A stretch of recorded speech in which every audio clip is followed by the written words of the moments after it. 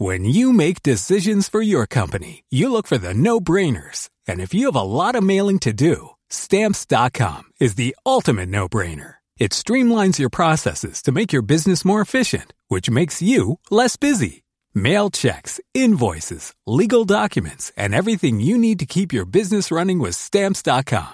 Seamlessly connect with every major marketplace and shopping cart. Schedule package pickups and see your cheapest and fastest shipping options from different carriers, with rates up to 89% off USPS and UPS rates. And with the Stamps.com mobile app, you can take care of mailing and shipping wherever you are. Make the same no-brainer decision as over 1 million other businesses with Stamps.com. Sign up with code PROGRAM for a 4-week trial, plus free postage and a free digital scale. No long-term commitments or contracts. That's Stamps.com.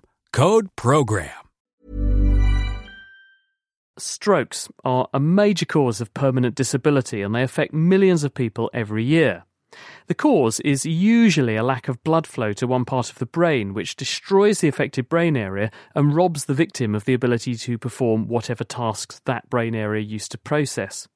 But an electrical current applied to the head for a short time, even years after a stroke, appears to be able to open up new circuits in the brain, restoring some of the lost abilities, as Oxford University's Heidi Johansson-Berg has been finding.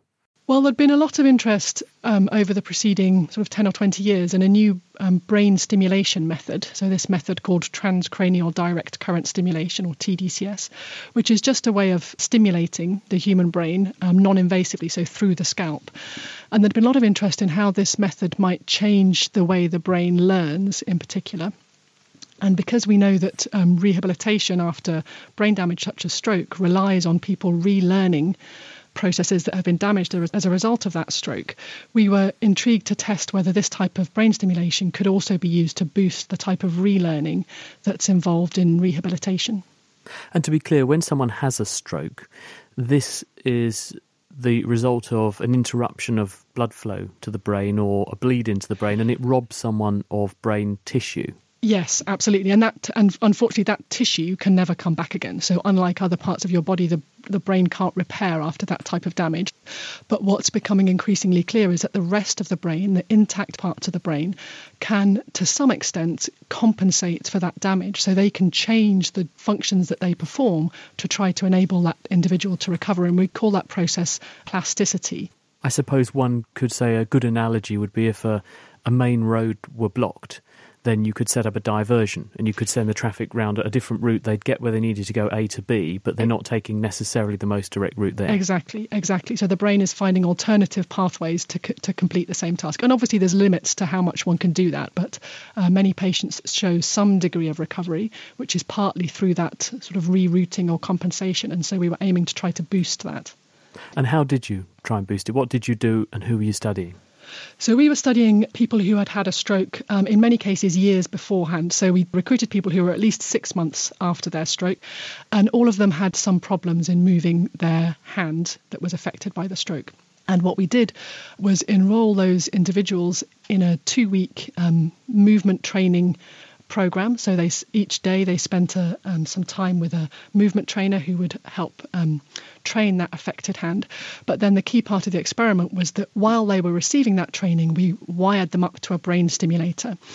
And half the patients received brain stimulation while they were having the training, and half of them were wired up to the stimulator in the same way, but we didn't turn the stimulator on. And did they know which of those two treatments they were getting? No, so a really important aspect of the experiment was that neither they nor the trainer knew whether or not they were getting the stimulation. And what was the outcome measure? What were you finding in these people? We tested how well these individuals could use their hand and arm.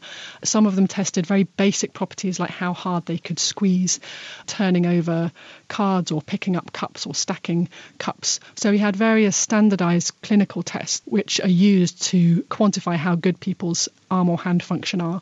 And we took those measurements both before and after the 2 weeks of training.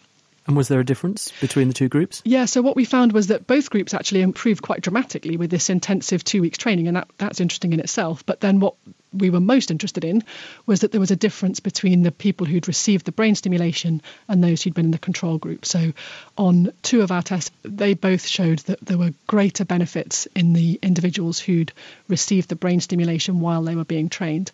And what was particularly striking was that when we got them back again 3 months later, that beneficial effect in the stimulation group was still present. And do you have any idea how it's having this effect? If you look at the brains of these people before and after with a brain scanner, for example, can you see any difference? Yeah, so we did do that in this experiment. We looked both at brain function, so how the brain was active when these people were moving their hand that had been affected by the stroke, and we also looked at brain structure. And what we found from that was that the group who received the brain stimulation had greater activity in the motor parts of the brain in the stroke-affected hemisphere after the therapy. So it seemed that the stimulation was working in part by increasing the recruitment of those motor-related areas in the stroke-affected side of the brain. So these would be areas that are intact. The areas that have been directly damaged by the stroke, unfortunately, can't ever recover. But there are other areas involved in movement in the same hemisphere of the brain as the stroke. And it seemed that through the stimulation and the training, we could increase the activity in those areas. Heidi Johansson Berg, her study came out this week in Science Translational Medicine.